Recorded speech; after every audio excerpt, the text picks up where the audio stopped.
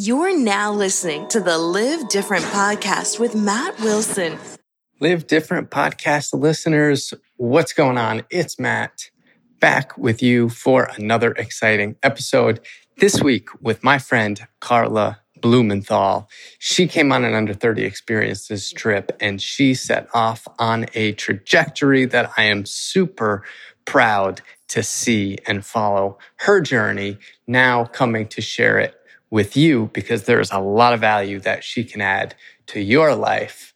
And I'm, just super excited to present her to you. I am also excited to let y'all know that I am here in Austin, Texas, and I have finished the manuscript for the Millennial Travel Guidebook. I can't wait to share more details with you and a very special announcement that if you love to travel, you will love the new podcast that I am launching, the Millennial Travel Podcast. I can't say too much more about it, but I can't wait for that to be shared with you. If you have ideas for guests who you would like to hear regarding travel-specific guests, email me, matt@under30experiences.com.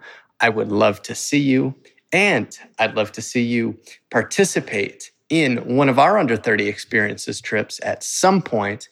Hopefully, well, who cares what your age is, but we're open to ages 21 to 35. We say we are an inclusive community rather than an exclusive community. So really anybody is welcome who has the right intentions. But you can check out our trips on sale page on under30experiences.com because there are a lot of deep discounts. For a while, we did not want to give out discounts on our trips. We wanted to stay really high value, and we continue to do so. But because of our mission to make travel more accessible to young people, we are pumped to make travel more financially accessible to young people and discount trips when we can. So, trips on sale page, that's new, under30experiences.com. Get set for Carla Blumenthal. She's awesome. You're going to love it. Thanks so much for your support. Without further ado, I would like to introduce today's guest, Carla Blumenthal. She is a coach for thoughtful, ambitious men who desire to build remarkable relationships and achieve greater success.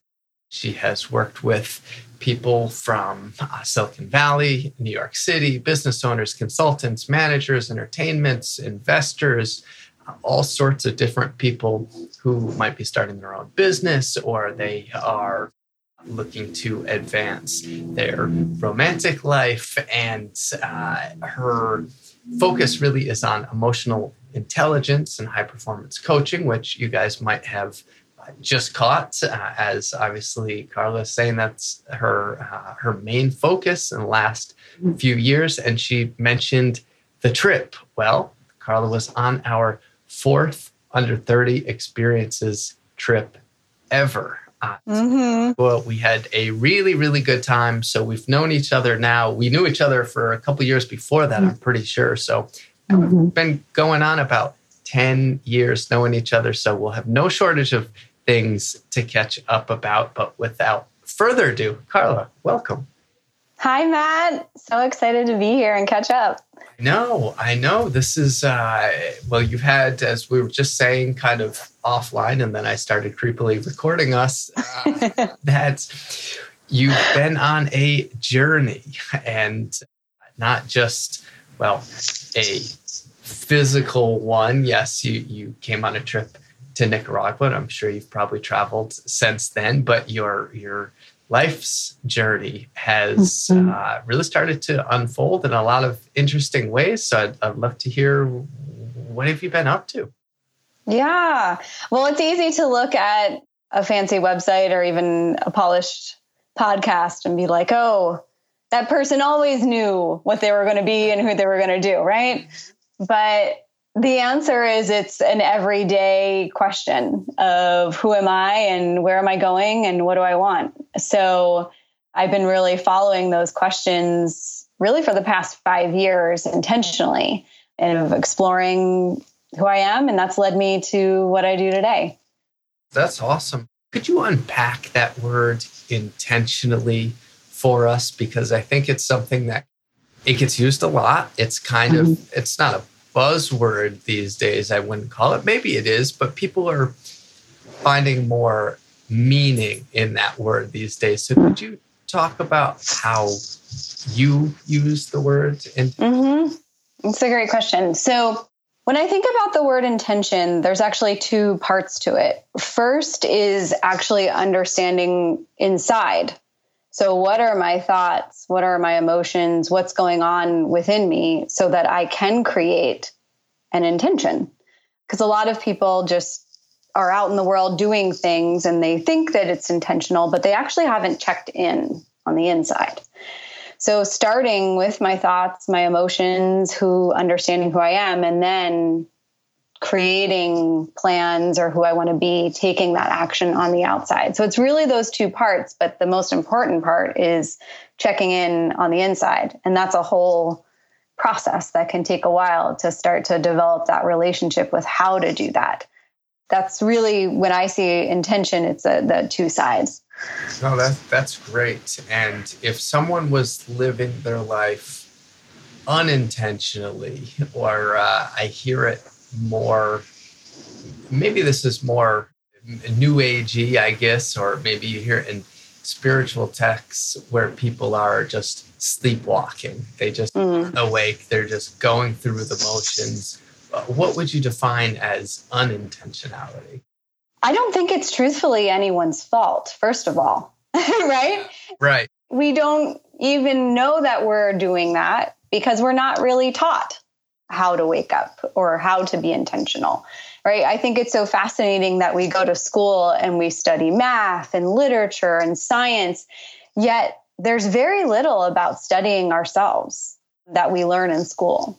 So it's really easy to get out there and be doing whatever you're doing in work or dating or career, and to be going through the motions because there is no other education unless you really seek it out. So someone that may be just living unintentionally, may be just sort of living what they thought they were supposed to do, or living based off of maybe what their parents told them, or a teacher, or a boss at one point. And maybe at some point they've said, yeah, sure, I'll choose that major or that job. There has been some type of checking in process, but not a deeper level of understanding what's going on. And like I said, that's a process that takes some learning on exactly how to do that. So it takes a whole process that I'm happy to share more about what that looks like. But it's just, someone that may be sleepwalking or just going through life, rolling with the punches. It's not necessarily a bad thing unless it actually leads you to feel unfulfilled, to feel unhealthy, to actually desire something more. And when you start to reach some of those pains, I know for myself, when I went on the trip to Nicaragua, I was starting to feel that. Like I started to feel almost this deep longing in myself because I was sleepwalking, because I didn't know how to find the right education. And so when I started to feel that within myself, I didn't know who to turn to or what to do. I just knew that I had to find other people that wanted to figure it out too. And so that's why starting on the trip, and I did a couple other things of different fellowship programs, and eventually finding my own coach is what helped me open up my world.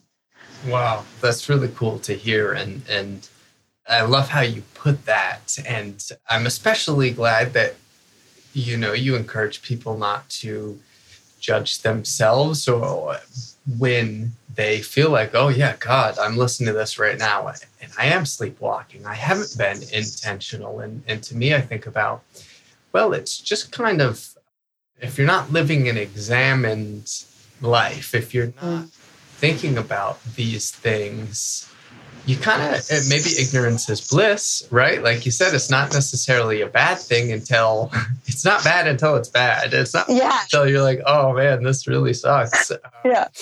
But there just seems that there's so much more out there once you discover the things that you're talking about, Carla. And I'd love to know how people You mentioned your parents and your teachers, and that's one of my favorite things. I'm sure podcast listeners have heard me say, like, oh yeah, well, it's because we have corporations and guidance counselors and I don't know, police officers, not trying to pick on the police officers, but guiding us, the government's guiding us in in certain directions. I'd love to know what you think is the reason that, right, you're born on this earth, you got some parents, they might be good ones, they might not be, but then you kind of start into the system, I guess. In your experience, I'd love to know, like, how did you end up falling into the system, if you will? And that teaches you not necessarily to think about these things, but just to follow the beaten path.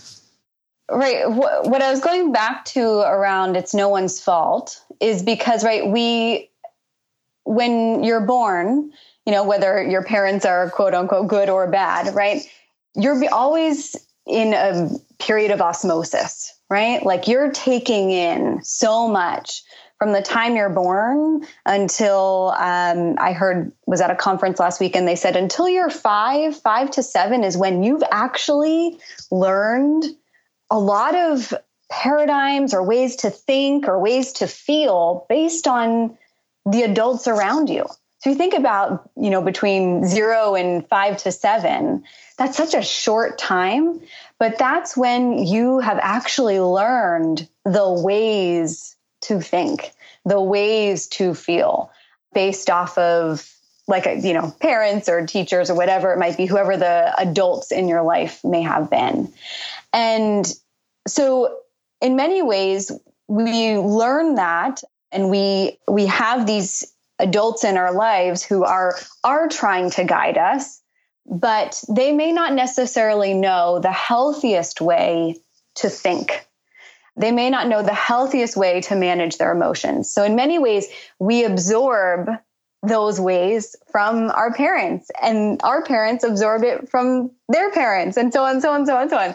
So we're in many ways sometimes living, if we don't, as you said, examine your life, we're living with different thoughts or emotions from like our great grandparents. And that's sort of crazy, right? To think about that has been potentially passed down in many different ways.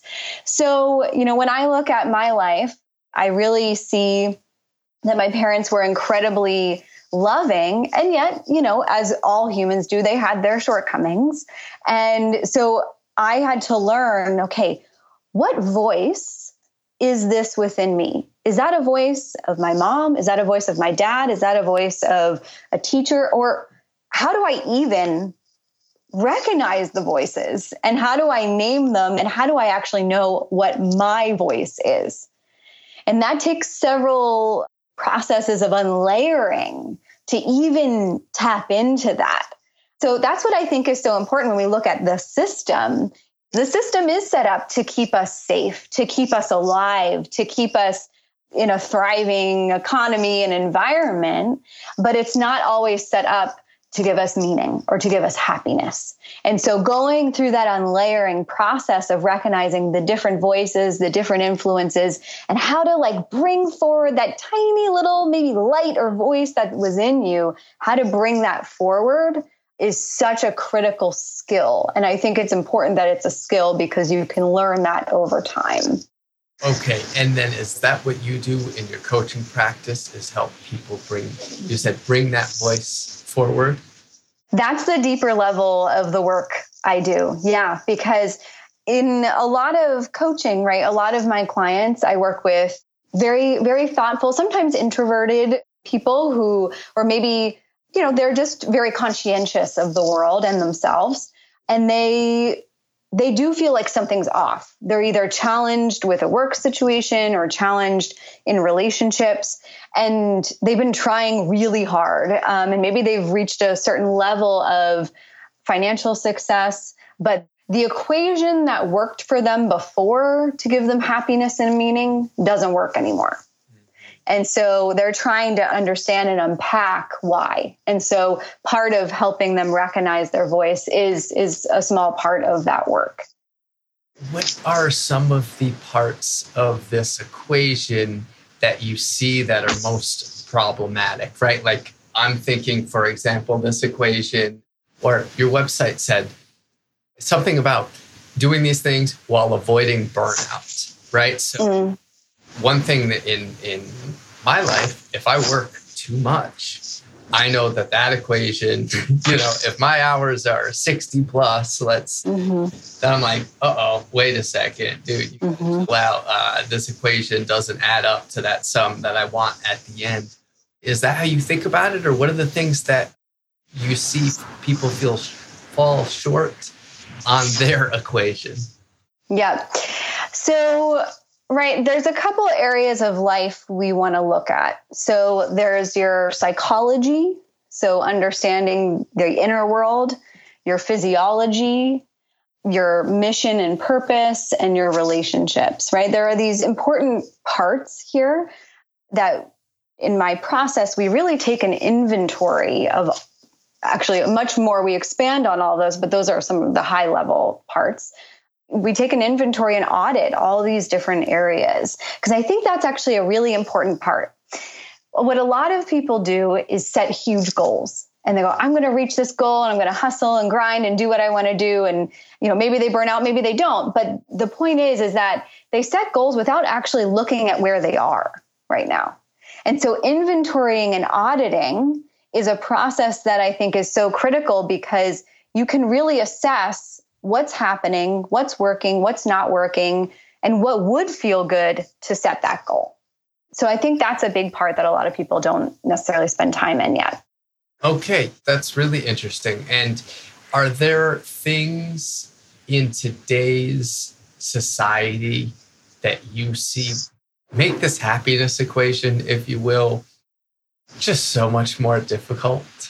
Yeah, well, I think there's a fundamental thing, right? I think there's the Buddhist ethos, which is like life is suffering, right? Like in many ways, whether you agree with that or not, I think there's some part of our humanness that isn't easy, right? We're in bodies that sometimes work and sometimes they don't.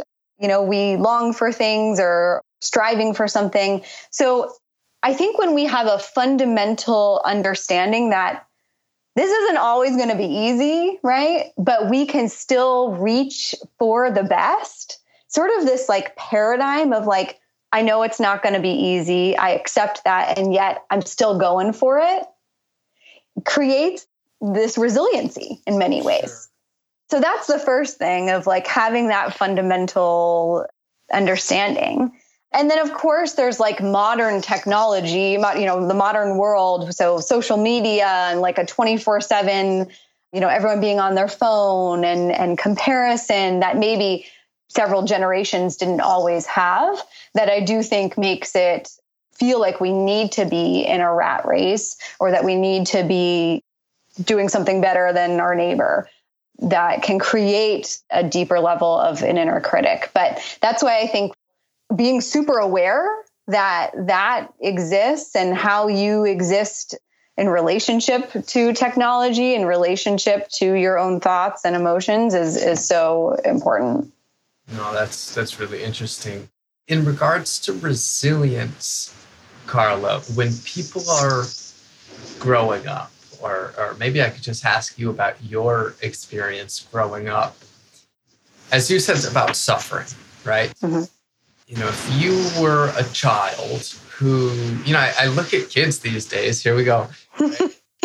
And I don't know about kids these days, I guess, but a lot of kids, they're grown up with everything kind of handed to them, and their parents want to make sure that their kids are happy, happy, happy all the time, right? Keep them happy. Oh, they're crying, like pat them on the back. Oh, they play a sport, like, okay, everybody gets a trophy. Everybody should be happy. I don't know that we're raised to really embrace that life is suffering and that we should embrace the challenge, because your parents, if they were nice, they probably just wanted you to be happy and they were doing their very best to make that happen. What do you think? Do you think that plays into it at all? Or did that play into it at all for you? Or did you get to school and you said, oh, this is really hard. I'm going to have to stick it out. And this kind of sucks, actually. Yeah. What's interesting about growing up for me is that I did pretty well, but I was never the smartest. I was never the most athletic or the most popular. I was always sort of like somewhere in the upper middle, right? And what's so fascinating about that, as I've learned over time, is that it actually instilled a confidence in me. And this is my definition of confidence, is that deep down, I believe that I'm going to figure it out. Am I always going to be the top? Maybe, maybe not. But I know that I'm going to figure out the best way to do something for me. And that's what I believe perhaps some kids don't have today, is that sort of grit around, you know what, even if I'm at the bottom or at the top or wherever I land, like I know I'm going to navigate it and I'm going to figure it out on my own, or figure out the resources and support I need. I mean, truthfully, when I look at confident people around, there's sort of a machismo or like coming in like I'm super confident. And then there's like people that have many ways a quiet confidence because they know deep down, I may fail, but I'm going to bounce back. I may win and I'm going to figure out how to do it again. It's almost that's what I believe resiliency and confidence actually feel very similar. You just know I'm going to navigate it the best way I know how. Okay. So I can relate personally because I was always pretty decent in school or in sports or whatever. I was never the best, but I was definitely a little bit above average. And so I kind of felt that, I did develop that confidence when I was young. But what about the kids who got picked on? Or what about the person who is still trying to find that for themselves? I could say the one thing that solidified it for me, as far as confidence goes, that I'll always be able to figure it out, was starting a business. And that's one thing. When we recently reconnected, you had mentioned that you had gotten through your, I don't think you said the word jitters, but first time going full-time entrepreneurship or full-time into your coaching practice. So I'm curious what you see in other people who are trying to gain that confidence and what helps them. Love the nose. That's my biggest thing, is I learned that, first of all, it's not really about me. The first thing is like when I'm, whether it's in business or in coaching or whatever it might be, is that to not take things personally is sort of a cliche saying, but I think there's a lot of truth in it. To not take things personally, because it's not always about you, first of all. So there's that. Plus, when you hear any type of no or later or next time or whatever it might be, it sort of goes hand in hand. First of all, it's not about you. And second, that helps build the resilient thinking. That helps build the, okay, got it. And so what's my next step? What's my next plan? And so I've just loved and truthfully have learned how to accept that and learn how to move through anything that didn't feel good, like, oh, this is about me, or I'm not, this or that. And I just learned how to just build a very strong, it's not an armor, but a strong, just understanding of like how to move through it within myself. And what I actually over time have learned is and this is probably true for a lot of people, my greatest strength is that I'm fairly sensitive. I'm very perceptive of other people and I can sort of tell what's going on within people. And that can also be a weakness, because within me, then I could let other people's thoughts or emotions or feelings impact me greatly. And what I built over time through this resilient thinking, through loving no's, through my own confidence of figuring out, is realizing that how to keep my strength, and build greater emotional intelligence, greater emotional strength around that part of my weakness. And I think we all have that light and that, dark side of us, and we can learn how to make that light shine, and maybe that dark side, how to look at it with more loving eyes, but also in many ways guard it as well. Would you say that you're an empath? Oh, yeah. Okay, so that's you're referring to that you pick up on other people's emotions, and are you saying you'll sometimes take them on yourself and internalize them and make that feeling be about you and not necessarily about them? Is that right? Yes. And so I think that's why I focus so much on emotional intelligence in my own growth and teach that as well, because for empaths or people that are just very thoughtful or maybe sensitive, like that's a skill that can be cultivated over time to have that emotional intelligence to make it not about you. That's great. And I can't say that I'm an empath myself, but my fiance definitely is. Like, she'll pick up on my slightest bit of discomfort and she will feel it. And I'm like, okay, sorry, but sometimes I just got to feel crappy for a little bit, Yeah. It's nothing about you. I know this makes you feel crappy, and it's tough. I actually have something on that. In many ways, those two temperaments fit well together. So usually someone that is an empath actually is in many ways seeking for that more solid person sometimes. Not that empaths can't be solid, but you know what I mean, that there's a person that feels very deeply and then a person that perhaps doesn't feel as deeply, because there's this dynamic that happens where in many ways you actually teach and learn from each other.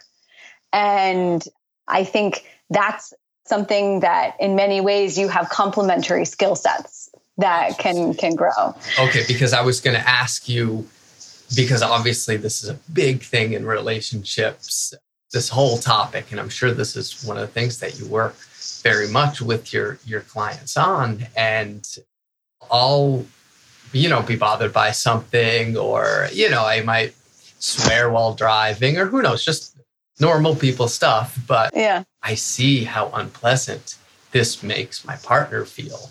And that's exactly what you're saying. Makes me try to be more mindful so that I don't upset her, because I don't want to upset her. Obviously, when you love somebody, you have a natural tendency to say, oh, okay, I do see how my thoughts or actions or feelings affect people around me. But it is challenging because she feels my emotions stronger than I feel my own emotions. And it's like, wait, I just felt the slightest little bit of unpleasantry.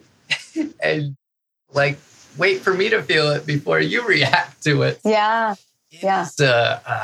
Well, if you don't mind me sharing with everybody, you just got married. And so, I mean, you're setting yourself, obviously, you're setting yourself up for the rest of your life to be in this type of interwoven relationship, as you said. So I'd love if you could talk a little bit more about how you help people manage their emotions within relationships with respect to relationship.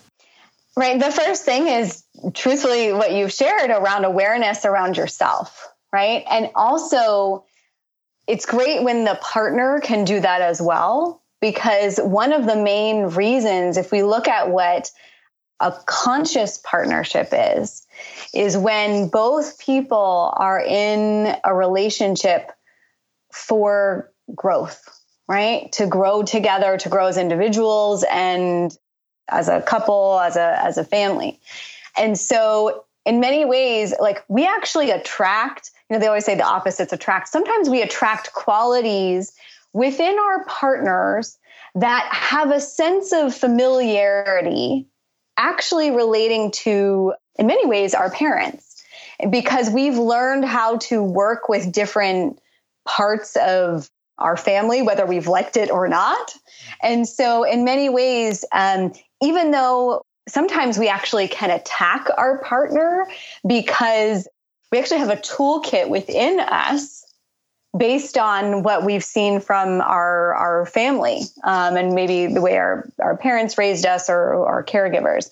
So anyway, within a partnership, right, if you're in it for growth, which does take a level of like, okay, I'm, outside of like having fun and sex and all this stuff, like if you're in it for the deep growth and meaning, there's some skills to learn that's within what I call real love, right? There's real love, and then there's sort of like love for fun or dating. But then you get to, when you really see your partner, you're like, all right, I know who this person is, and I either have to flee the nest or go in deeper and learn how to grow. Right. So, right, in many ways, we can see love as an opportunity to teach and learn how to be better teachers and learn how to be better listeners and learners.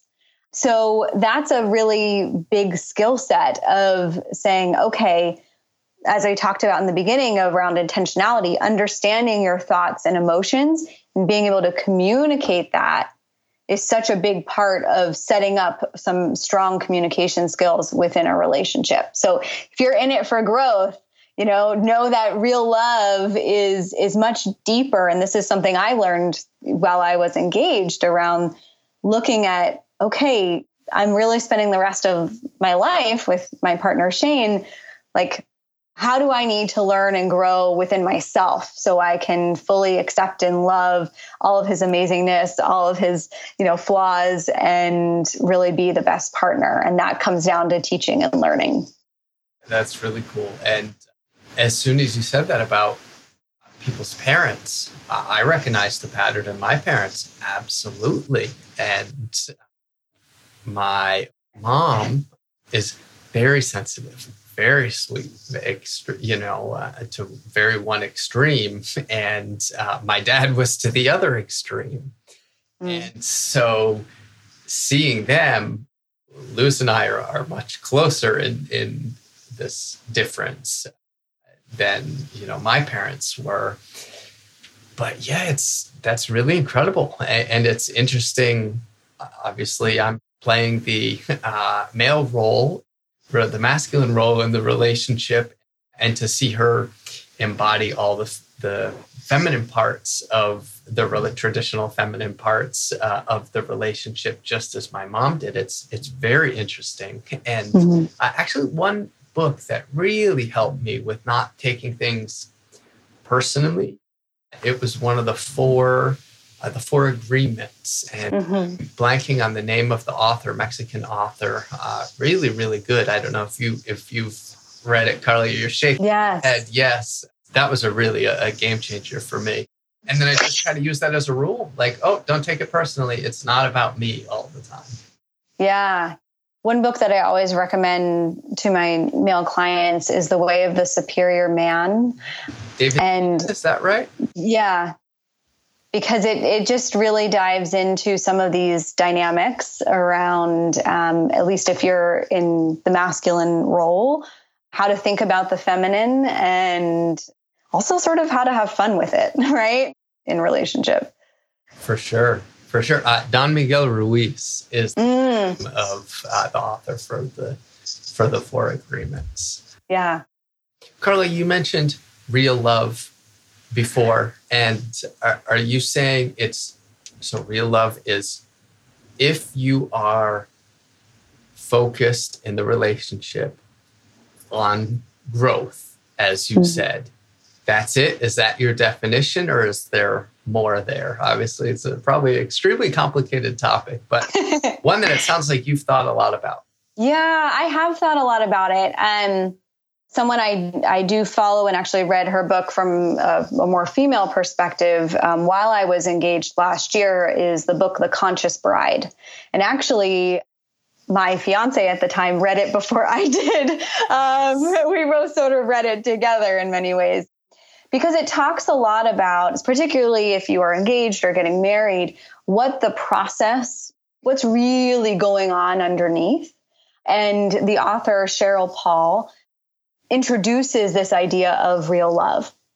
And Cheryl Paul is phenomenal. I did a coaching session with her and also runs another business now called Conscious Transitions, which is all about just big transitions in our lives, whether it's a wedding or moving or a job, and how to really go through it. And one of the big things I learned is about the relationship between grief and joy. So what a lot of people don't recognize, whether it is a wedding or a transition, is that there is an element of grief that we may feel. And if we don't process that, it will come out, whether we avoid it or we deny it or we sort of suppress it and it comes out in a sneaky way.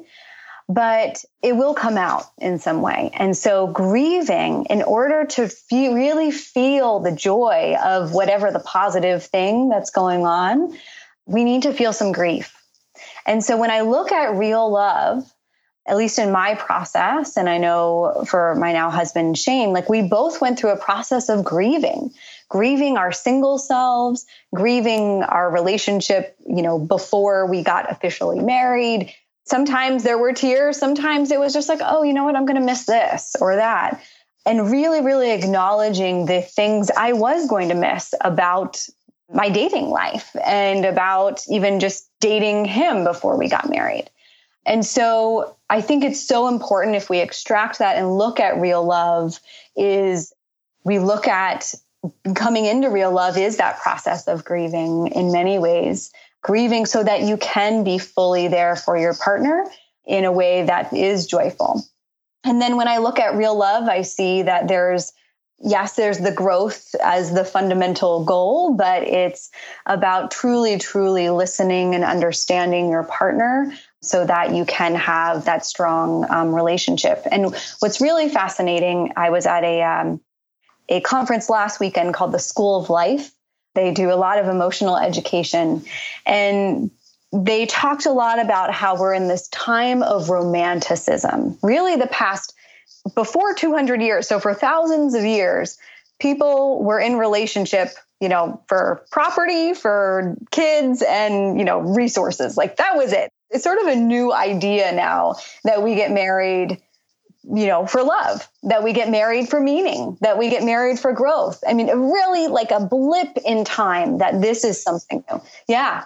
I mean, think about it, right? Like prior to the 1800s, why did people get married, right? Like only really the past 150 years or so have we gotten married for anything else other than those things.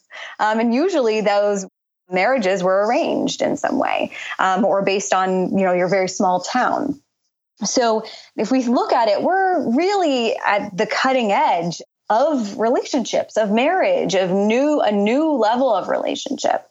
And so if we look at it, we're setting a really, by doing this work of understanding what a conscious relationship is, how to love in a real way where you're truly listening to your partner, you're understanding your own emotional world and connecting to theirs and making decisions for the growth of each other is pretty much brand new in the history of humankind.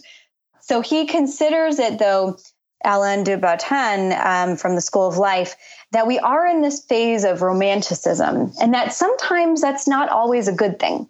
Sometimes we do need to look at not just, okay, if it sounds romantic, it may not always be good for our emotional world or our thoughts. So we really need to connect into our partner and not always take things from like this grandiose, idealist, romantic perspective. Well, now we like romanticism on steroids because of the media that we are getting in our face and the options. Right? Like millennials get dinged for being job hoppers because we have all of the world's jobs at our fingertips. Well, we also have all of the world's people at our fingertips. So you can go anywhere. You can go here and start over. And obviously this happened. But yeah, maybe husband and wife hoppers, who knows what the future will bring. Yeah, that's really interesting to think, Carla. And I wanted to go back to grieving because we could have taken this in a fun direction, but of course I wanted to make it sad. No, I'm kidding, but it's something we don't learn. And actually, I had a really good guest on grieving. So if anybody wants to listen to that, I'll try to link that up in the show notes.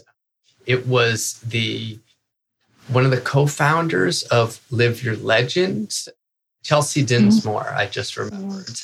She was a widow from the other co-founder, and but she had to go through tremendous grief.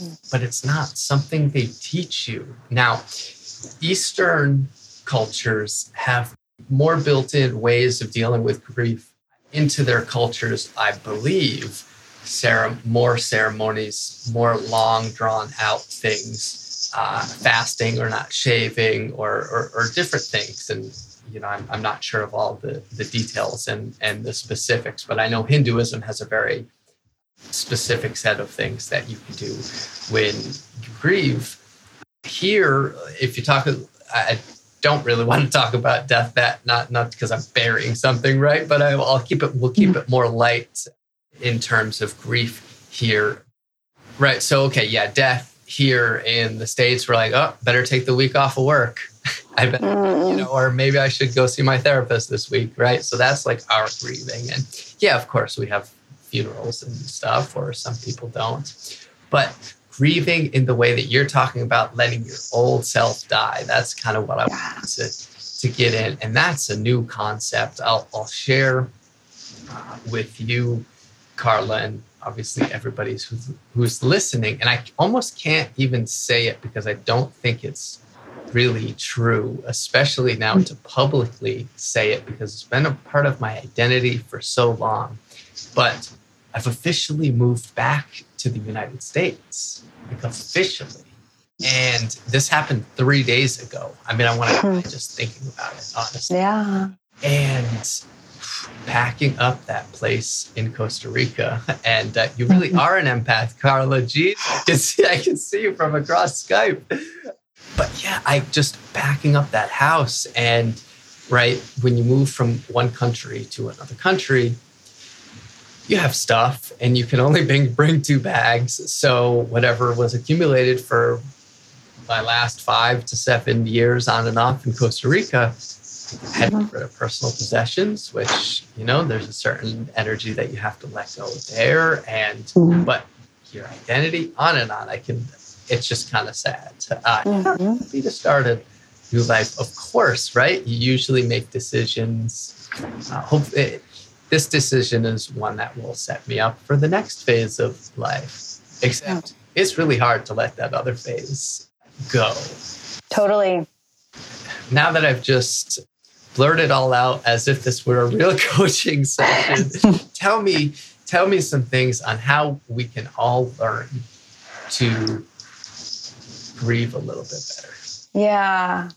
Well, first of all, congrats on the move. Thanks. And I think it's such a good question. And so what is so important here is that it's important to realize that we can grieve a happy thing, is what we're getting at.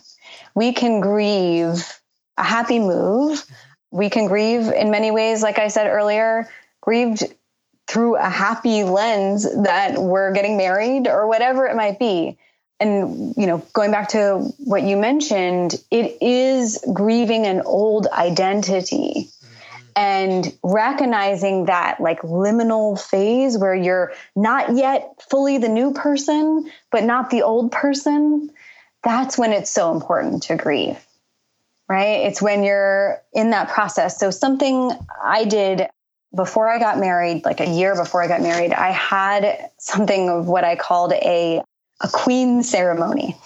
So I actually got my girlfriends together on my birthday and had a Reiki instructor. And I said, I'm now graduating from, quote unquote, graduating from a maiden to a queen.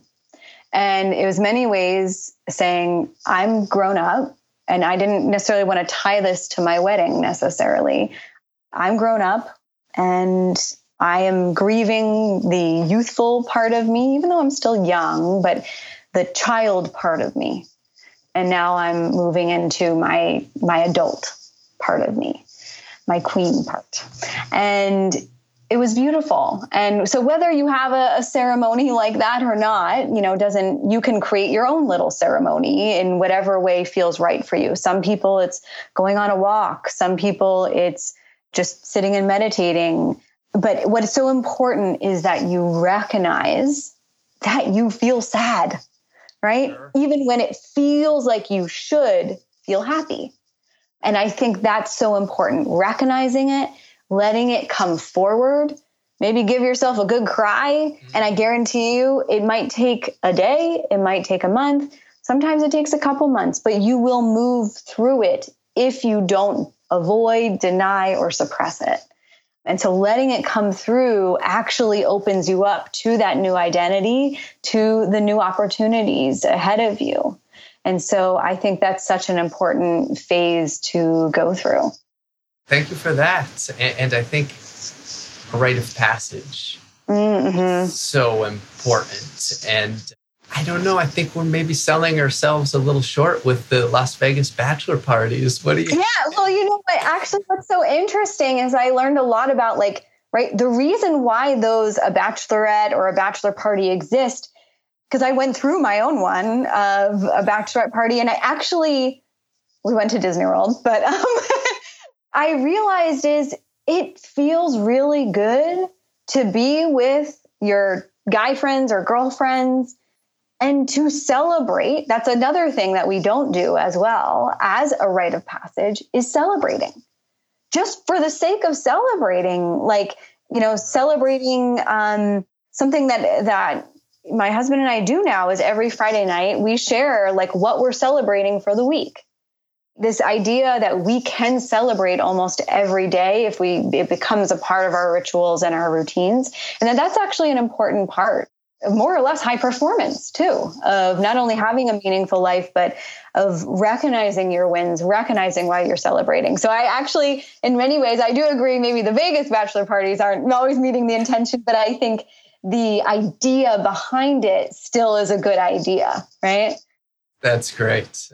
That's excellent. And celebrating is something that I personally need to get a lot better because I'm the type of person and for better or for worse, the type of boss who also, we hit a milestone, but if it wasn't in the way that I think that we should have, or that it could have been better, or maybe we got lucky, or who knows what, I'll be the first one to speak up and talk about the ways that we can learn and grow and improve, where sometimes you just got to go party.